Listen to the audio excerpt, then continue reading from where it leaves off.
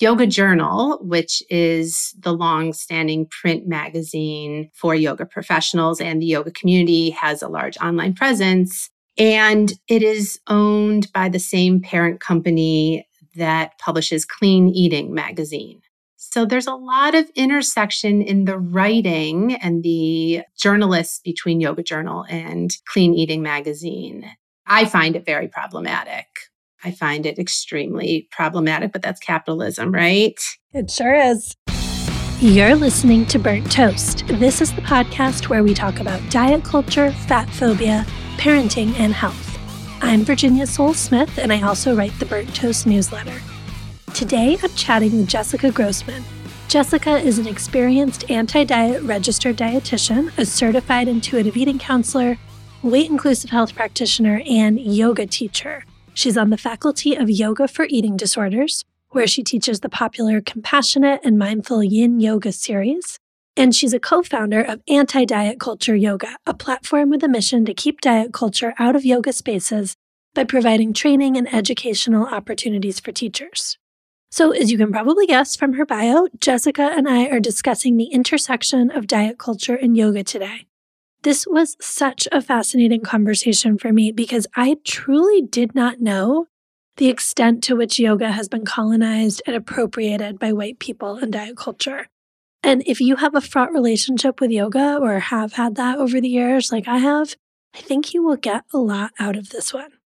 I do want to quickly acknowledge that Jessica and I are two white ladies having this conversation. Jessica also has thin privilege. I'm very aware that in order to divest from yoga from diet culture and white supremacy more completely, we need to be learning this from people of color. We do shout out some of those voices towards the end of the episode, but I would love, love, love to know who else you are learning from so we can continue this conversation here. So here's Jessica, but first a quick break. Okay, I want to take a minute to read a few of the notes you guys left on our first annual reader survey. Almost 1,000 of you responded and left us so much amazing feedback, and I just wanted to share a couple of the notes that really made me smile. So the first one says, I'm always excited to see a Burnt Toast email. I love the sense of community you've created, and the more I learn about diet culture, the less I want to experience it. So it's awesome to have a space where I know it won't be floating around. Thank you. Yes, no diet culture here. Quite the opposite. The second person wrote, I'm always looking for more ways to challenge and change my eating disorder mind.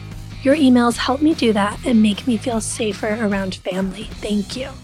That one really means a lot. I'm so honored to help anyone, support anyone in the recovery journey. And the final one I'll share today says, I love sharing this with people who don't identify as fat, particularly other parents who have fat kids and are struggling with how to feed them, deal with medical bullshit on their half, etc. And I just find your whole deal so empowering and awesome, and I'm going to go subscribe right now. So A+ to that person. I love that. Thank you to everyone who completed the survey. We learned so much about what makes Burnt Toast work, and it's really helping us plan for the coming year. And if you would like to be in what is truly a very special community, make sure you're signed up for the Burnt Toast newsletter and consider a paid subscription, just like that reader. It's just $5 per month or $50 for the year. You get a ton of cool perks, and you keep this an ad and sponsor-free space. Find out more at virginiasoulesmith.substack.com. Hi, Jessica. Thanks so much for being here. Thanks for having me, Virginia. I'm really excited. So why don't we start by having you tell our listeners a little bit about yourself and your work? Sure. So my work is primarily patient-focused nutrition therapy, and I work to help individuals reestablish a comfortable connection with food and body, most often after years of living in diet culture. I am a member of ASDA, the Association of Size, Diversity, and Health, and use Hays principles in my individualized care. Amazing. I'm also a yoga teacher and really love bringing together all sorts of ways to help people feel comfortable in their body. I think you're our first yoga teacher on the podcast. And today that's going to be our focus. We're going to be talking about this intersection of diet culture and yoga. I think for a lot of listeners, this probably isn't breaking news. We've all kind of seen the Lululemon version of yoga and the Gwyneth Paltrow Goop version. I think a lot of us may assume that diet culture has been baked into yoga from the start. But is that true? Or do you see this as a more recent kind of co-option of what yoga is? Well, I want to start, Virginia, by asking you if you know what the word yoga means. So I want to spin the question back to you.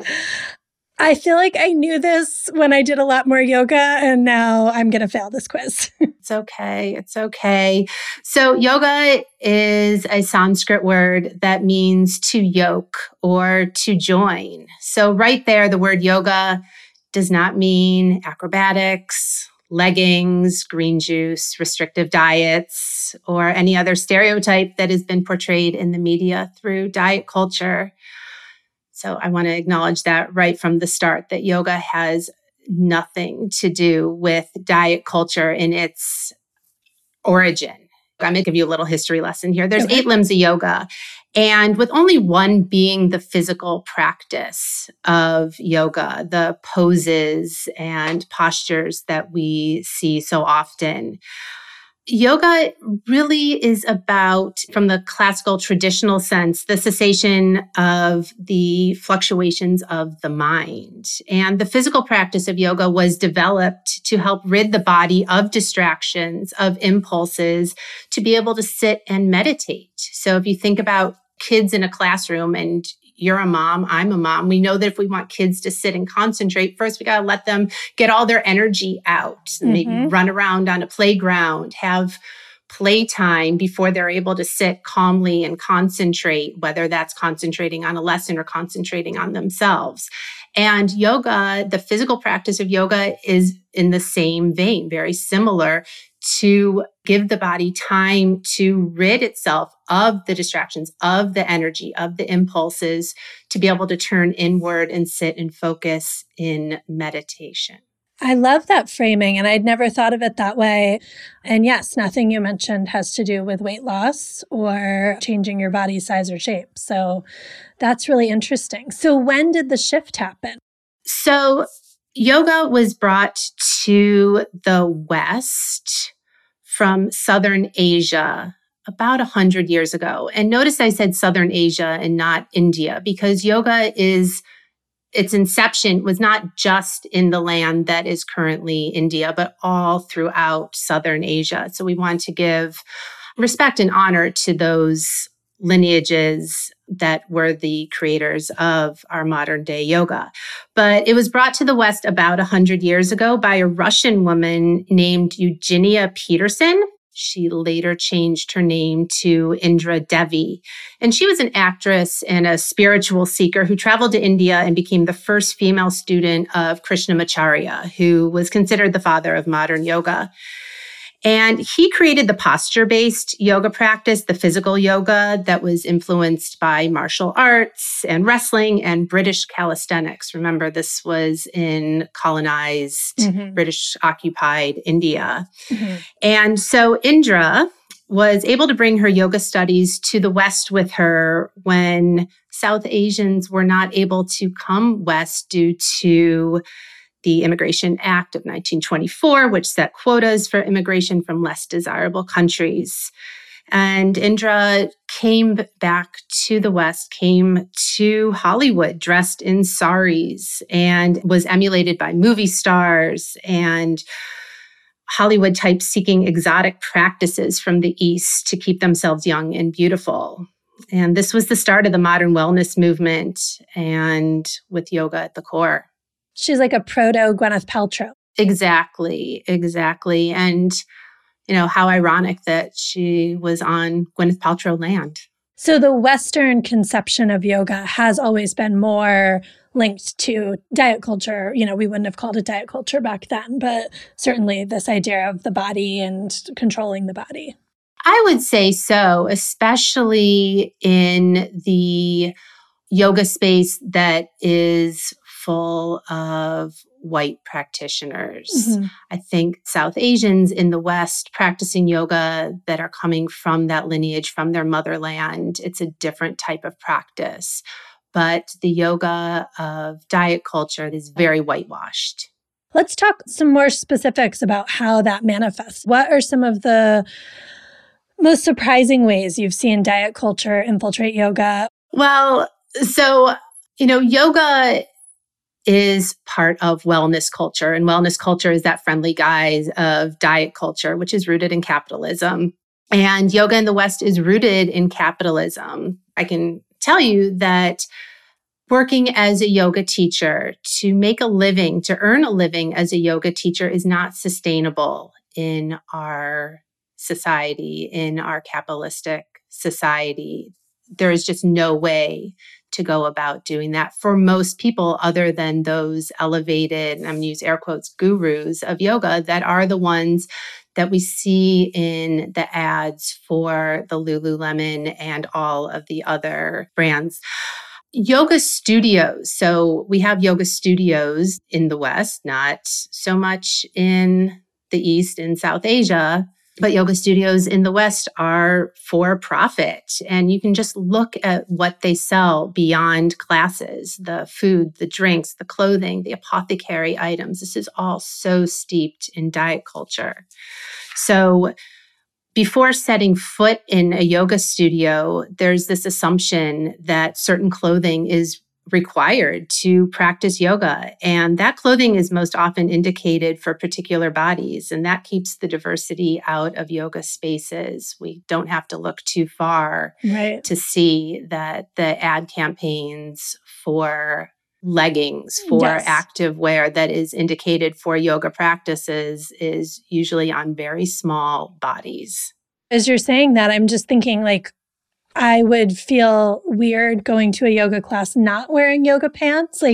We have this sense that you have to, but you also don't have to. When I practice yoga at home, I often do it in just my pajama pants or whatever.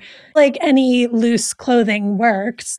And why we have this idea that you have to wear this one type of pants to go to a yoga studio is fascinating. It's all about that culture of fitting in and needing to feel like you're worthy of being in that space. Yep. That makes sense. And yet the pants so rarely have pockets and are not efficient for many of my needs. Well, that's why you need more of the swag to go along with it. Oh, right. So of course. Yes. You need, the correct bag to hold your yoga mat. And it has to be the correct yoga mat and then the correct yoga bag, which has the pockets for this, that, and the other. Yeah, that makes sense. Right. There's many more products we can buy.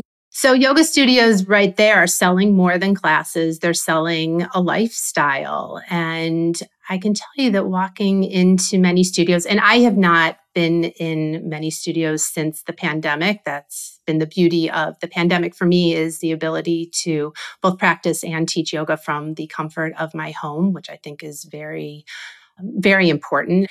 But yoga studios, have to make a profit, and they do this by selling more than classes, by selling more than experience. So there is the clothing, there is oftentimes food. And I can tell you that it's not chips and candy that are sold in yoga studios. It's, whatever bar or superfood of the moment that is capturing the attention of wellness culture that is sold in yoga studios. It's, specific filtered water and kombucha and all sorts of other foods and foodstuffs that really have nothing to do with yoga or well-being, but just, offer that glimmer of hope that by being in the space, by drinking this liquid, eating this snack, you'll become more than who you were when you walked in the door. And they're also selling restriction too, right? There's often an emphasis on cutting out food groups. I'm hoping you can tease us out a little bit, because I know being vegetarian is linked to some of the history of yoga, but then, cutting out sugar seems more of just a straight up diet culture intervention. So there are many different lineages of yoga. As I mentioned, yoga is not just based in the land that is currently referred to as India, but all over South Asia, and different lineages, different traditions do have different traditions when it comes to food. There's this assumption, though, that to practice yoga, to be a quote unquote good yogi, means that you are vegetarian, if not vegan. And that cannot be further from the truth. Really, what we are looking for in a yoga experience is to feel well in your body.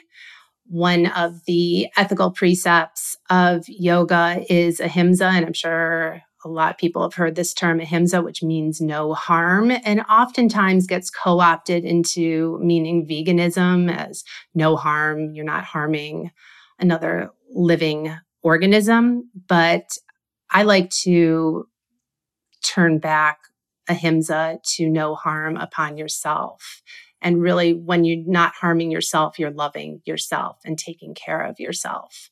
So the notion that to practice yoga means that you have to eat a certain way or not eat a certain way is completely false for the general population. As I said, there are pockets of yoga lineages and people practicing yoga that do take a different stance. But for the general public that wants to bring yoga into their life, keep on eating whatever you want and feel well in your body.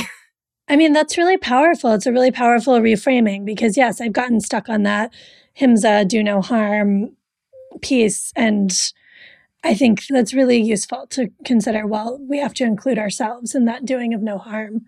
I also want to circle back quickly to the sort of guru concept that you touched on, because this is maybe a little bit of a departure from the diet culture conversation, but I think not entirely. I'm curious to hear more about to what extent the idea of a guru is important to what yoga was originally and how you see the guru concept working out today. Because it seems like that's often where a lot of the diet culture comes in, right? Because people in a studio or in a yoga community are so revering this one teacher to the point that there's a lot of opportunities for harm. Correct. So yoga in its origin was taught from teacher to student, and there wasn't a set number of hours that you study with your teacher and then are declared a yoga teacher. It was a lifelong relationship of learning and reciprocity, between student and teacher and continuous learning. We don't see that sort of student-teacher relationship in modern yoga in the West. There is more of that guru culture where teachers are revered, where they're oftentimes put on a pedestal, and whatever a teacher says is often taken as the right thing to do, the right way to be. And that's really dangerous because the scope of practice, which is a set of rules and of policies set forth by Yoga Alliance, the governing body of yoga teachers, the scope of practice of a yoga teacher does not include any talk of food, diet, or nutrition. Yet we know that to be far from the truth, and definitely an area that is abused by many teachers who take their self as a teacher, as a self-prescribed guru, to share their thoughts, their opinions, their personal experiences as the way things should be done on and off of the mat. And that's where the danger comes in. I'm sort of looking back on my own relationship with yoga over the years, and so many workshops I went to with, male gurus who were very hands-on in their adjustments of, the women who came in with the right Lululemon leggings. Like there's just a whole lot going on there. Absolutely. I mean, I didn't even touch on the hands-on adjustments, and partly from teaching outside of a studio in the online space, I think we've gotten away from adjustments a lot because my students are on the other side of a screen. But that sort of abuse in teacher-student relationship definitely has been well documented. But I think the more subtle abuse or harm is the teacher, the guru, that inflicts their students with their own beliefs, opinions, knowledge that isn't their place to share. And it can be hard when you're seeking something from yoga, which a lot of people are. You're in a vulnerable position, right? Because this person seems to have a lot of answers. They're personifying this lifestyle that's extremely seductive. And often you're getting some real tangible benefits from the yoga practice. So it can get very murky and hard to sort out, like what is coming from, which aspect of what I'm doing in yoga, what's coming from the breathing or the meditation or the physical work, and what's coming from now I'm doing this cleanse with 30 people in my studio. Exactly. It gets blurry, as you said. And I think it's important for anyone that is currently practicing yoga or looking to begin a yoga practice to really examine their intention for being in a space, for being in the presence of a particular teacher. Yeah, let's talk more about that. There's obviously so much that's great about yoga, and making yoga more accessible for all bodies is so important. So how can we think about separating yoga from diet culture? How do you start to suss out where a studio falls in all of this? And how do you figure out what to wear if you don't want to wear skinny yoga pants? You never need to wear skinny yoga pants. The most important thing from the start is to be comfortable. So if skinny yoga pants aren't comfortable for you, then that's not what you should be wearing. But I think the most important thing from the start is to read class descriptions. If you're looking for a yoga class, read class descriptions. There should not be any promise of changing a body or any regimented requirements for diet involved, right? Along the lines of diet culture and wellness culture and its roots in white supremacy and patriarchy, we have to look at classes and specifically about levels of classes. And saying that a class is advanced and has advanced poses is not a place that welcomes everyone, right? If you go to a class and feel like you're being told to just rest while everyone else is doing some fancy shape pose, then that class is not for you. And that class shouldn't be taught that way either. Right? We have autonomy as yoga students to practice the way we want to in our body. Our bodies are unique and individual and have unique capabilities that change from day to day. So there is no one pose or practice is more advanced than another. It's learning how to honor your body and its unique abilities from day to day, from moment to moment. And I love what you just said too, that the problem is really with the class and not with you, because I certainly have had, and I'm sure many people listening have had that feeling of failure when you're told, okay, you can just go into child's pose now. And that feels very stigmatizing. I think a lot of teachers mean it kindly. I think they mean like, listen to your body and take your time and whatever. But if you're the one person in the room, and especially if you're in a bigger body than everybody else, it doesn't feel kind.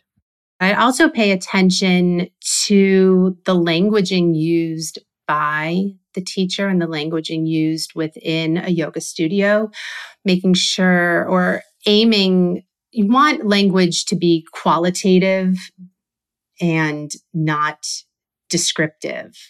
Descriptive language can be inappropriate and stigmatizing. So, for example, if a teacher says, place your hands on your fleshy thighs versus place your hands on your upper legs, there's a big difference right there. Yep. Rest your hands on your abdomen versus rest your hands on your soft belly. Well, it just isn't comfortable, right? And this is something that's very nuanced. And my experience in teaching yoga for eating disorders and those suffering from eating disorders, that's very trauma-informed work, really informs the language that I use. But I think it's something that all yoga teachers need to have exposure to and be taught, this nuance of languaging, of qualitative and descriptive languaging, because there is something very uncomfortable about being told to put your hands on your fleshy thighs or on your soft belly. I had a yoga teacher once who taught triangle pose by telling us to imagine our body between two panes of glass And it took me years to even recognize how stigmatizing that was, because I don't want my round body flattened between two panes of glass. Like, that's not a helpful note. And I don't really want anyone's body being flattened between two panes of glass. That sounds painful. And yeah, it's really interesting. But that sort of visual, I understand what they're going for with that image, but it's an incredibly anti-fat image and really anti-body image. I couldn't agree more. I want to, really point out that yoga is an embodied practice. So that means listening to your body's cues and messages and trusting yourself and your instincts. So if you don't feel comfortable in a space, if you don't feel comfortable in the presence of a teacher, if it's online or in person, trust your body, trust your nervous system, if you have that awareness, because it's very hard to have an embodied practice, an embodied experience in a body that is heightened and on alert and not relaxed and not comfortable. Absolutely. Yeah, that's a really important point for us all to carry away from this conversation. So in terms of where diet culture comes into yoga, and especially in social media at this point, Yoga Journal, which is the long-standing print magazine for yoga professionals and the yoga community, has a large online presence. And it is owned by the same parent company that publishes Clean Eating magazine. So there's a lot of intersection in the writing and the journalists between Yoga Journal and Clean Eating magazine. I find it very problematic. I find it extremely problematic, but that's capitalism, right?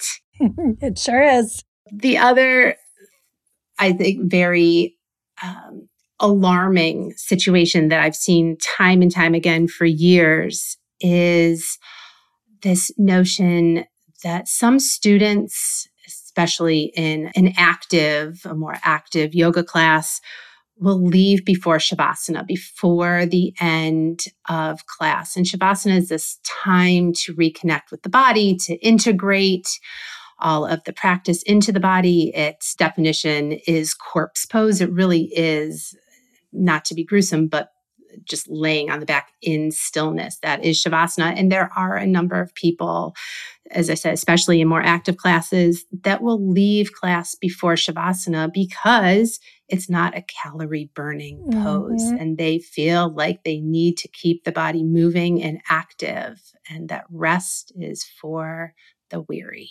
It's very sad to me. I admit Shavasana is the pose I often struggle with most, not because I want to burn calories, but just because I'm feeling like I need to get on with my day. But that's also why it's important, right? Like, that's what I need to be challenging. But yes, well, thinking of yoga as a workout period is so problematic, but certainly then thinking every minute of it has to be this really intense workout.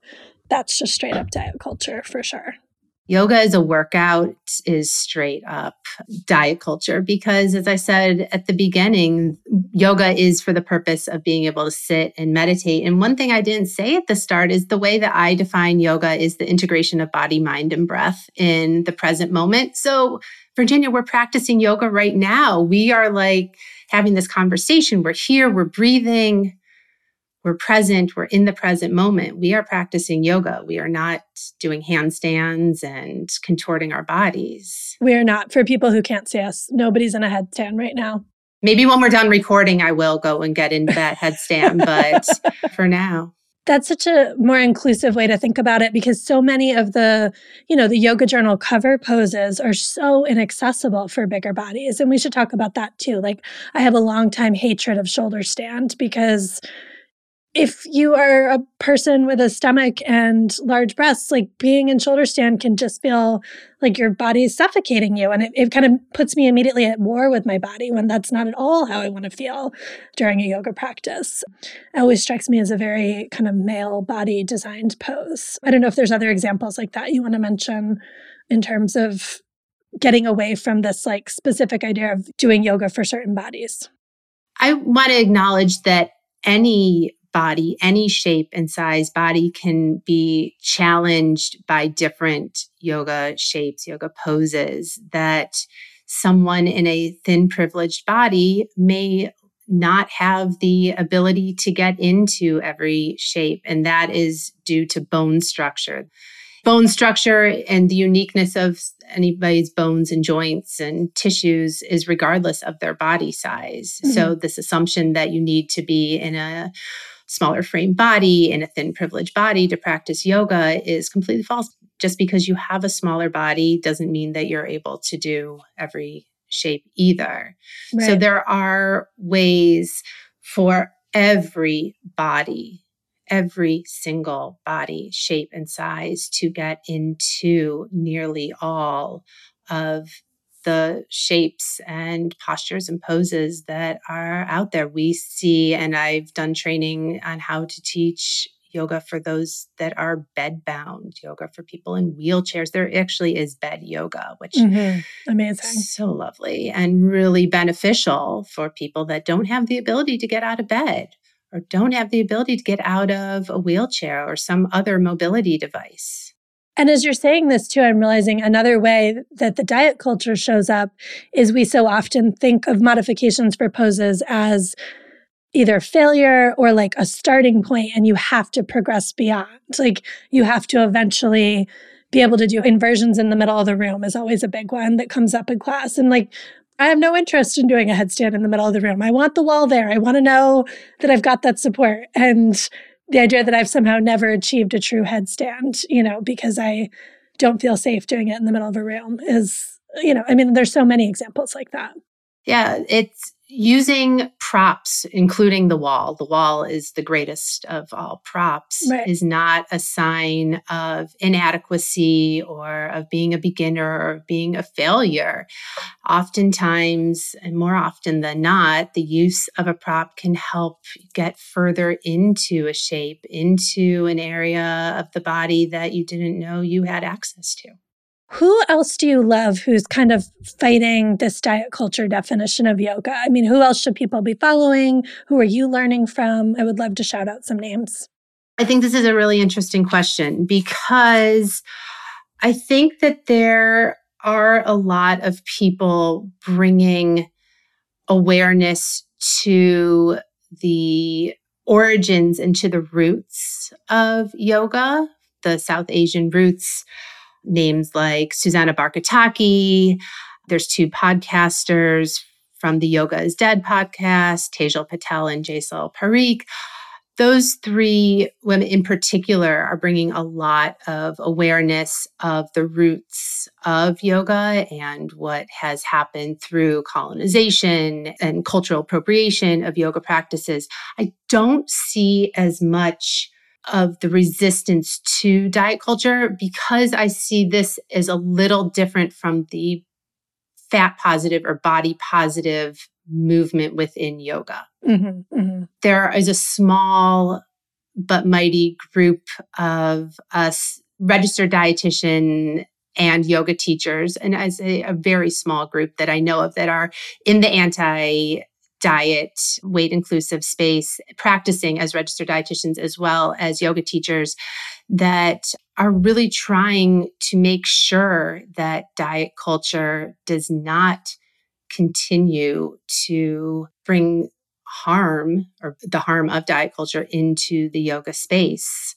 One of my colleagues and I have started Anti-Diet Culture Yoga as a training platform for yoga teachers to help them decipher what is the true teachings of yoga versus what is the influence of diet culture, so that, as we discussed earlier, that guru culture, that trusting in your teacher is for real, is trusting knowledge that is passed down because it is the lineage of yoga, not the lineage of diet culture.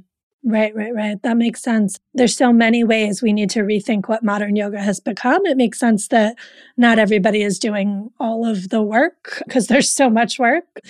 I'll shout out a couple of people I love on Instagram who are doing yoga in fat bodies. Jessamine Stanley has been a long time go-to for me. I love her Underbelly app videos were really a turning point for my yoga relationship, both in terms of being able to do yoga outside of a studio and do yoga with someone who wasn't in a thin body. All of that was really liberating for me.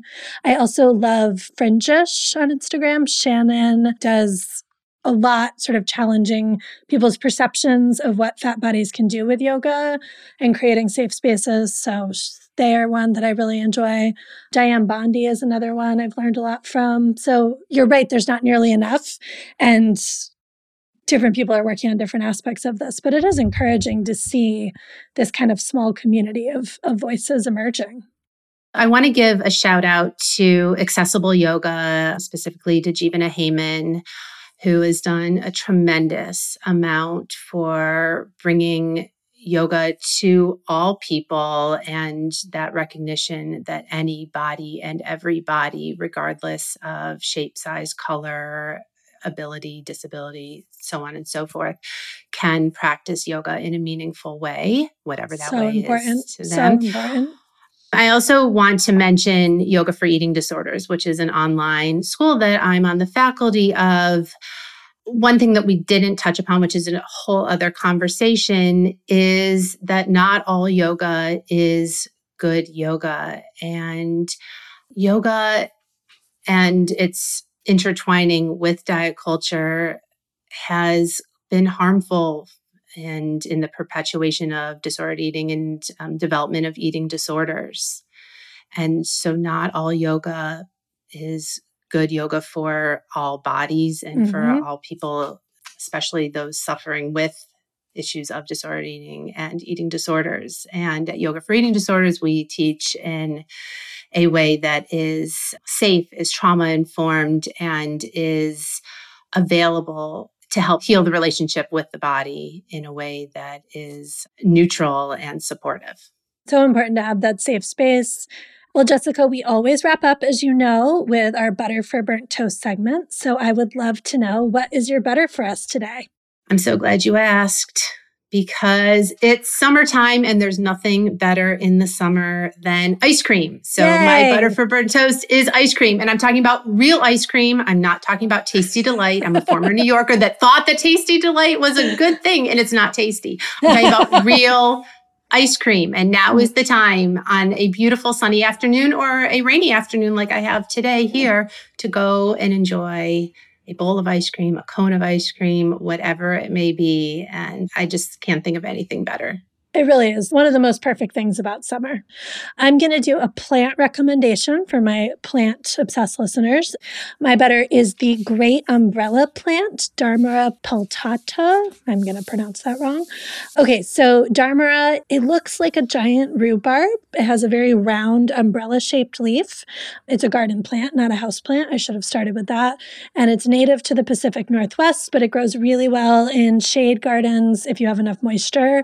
I've just put some in and they get huge, and they put up these really pretty pink flowers in the spring, and then you get these giant leaves for the rest of the season. So if you're looking for a good plant for a shade garden, check out Dharmara. It's kind of like a alternative to a hosta, but even more like giant, big leaves. Very cool. All right. Well, thank you so much, Jessica, for being here. This was a great conversation. I definitely learned a ton. I'm sure our listeners did too. Where can they follow you and learn more about your work? You can find me on Instagram at With Health and Gratitude. And that's also the name of my website, With Health and Gratitude, which has all the information for how to work with me for nutrition therapy. I teach weekly online yin yoga classes, which are accessible for everyone. There's no previous experience required. Links to my classes at Yoga for Eating Disorders. I have hundreds of recipes on my website, original recipes. I used to do work in recipe development and culinary education. So my website has lots of information, regardless of what you're looking for. There's something for everyone, I think, there. Amazing. We will link to that. Thank you so much for being here. Thanks for having me. It's been a pleasure. Thanks so much for listening to Burnt Toast. If you'd like to support the show, please do all the things podcast people ask you to do. Subscribe for free in your podcast player, tell a friend about this episode, leave us a rating and review, and consider a paid subscription to the Burnt Toast newsletter. It's just $5 per month or $50 for the year. You get a ton of cool perks, and you keep this an ad and sponsor-free space. Find out more at virginiasoulsmith.substack.com. The Burnt Toast podcast is produced and hosted by me, Virginia Soul Smith. You can follow me on Instagram and Twitter at _Soulsmith. Our transcripts are edited and formatted by Corinne Fay, who runs at Sell Trade Plus, an Instagram account where you can buy and sell plus-size clothing. The Burnt Toast logo is by Deanna Lowe. Our theme music is by Jeff Bailey and Chris Maxwell, and Tommy Herron is our audio engineer. Thanks for listening and supporting independent, anti-diet journalism.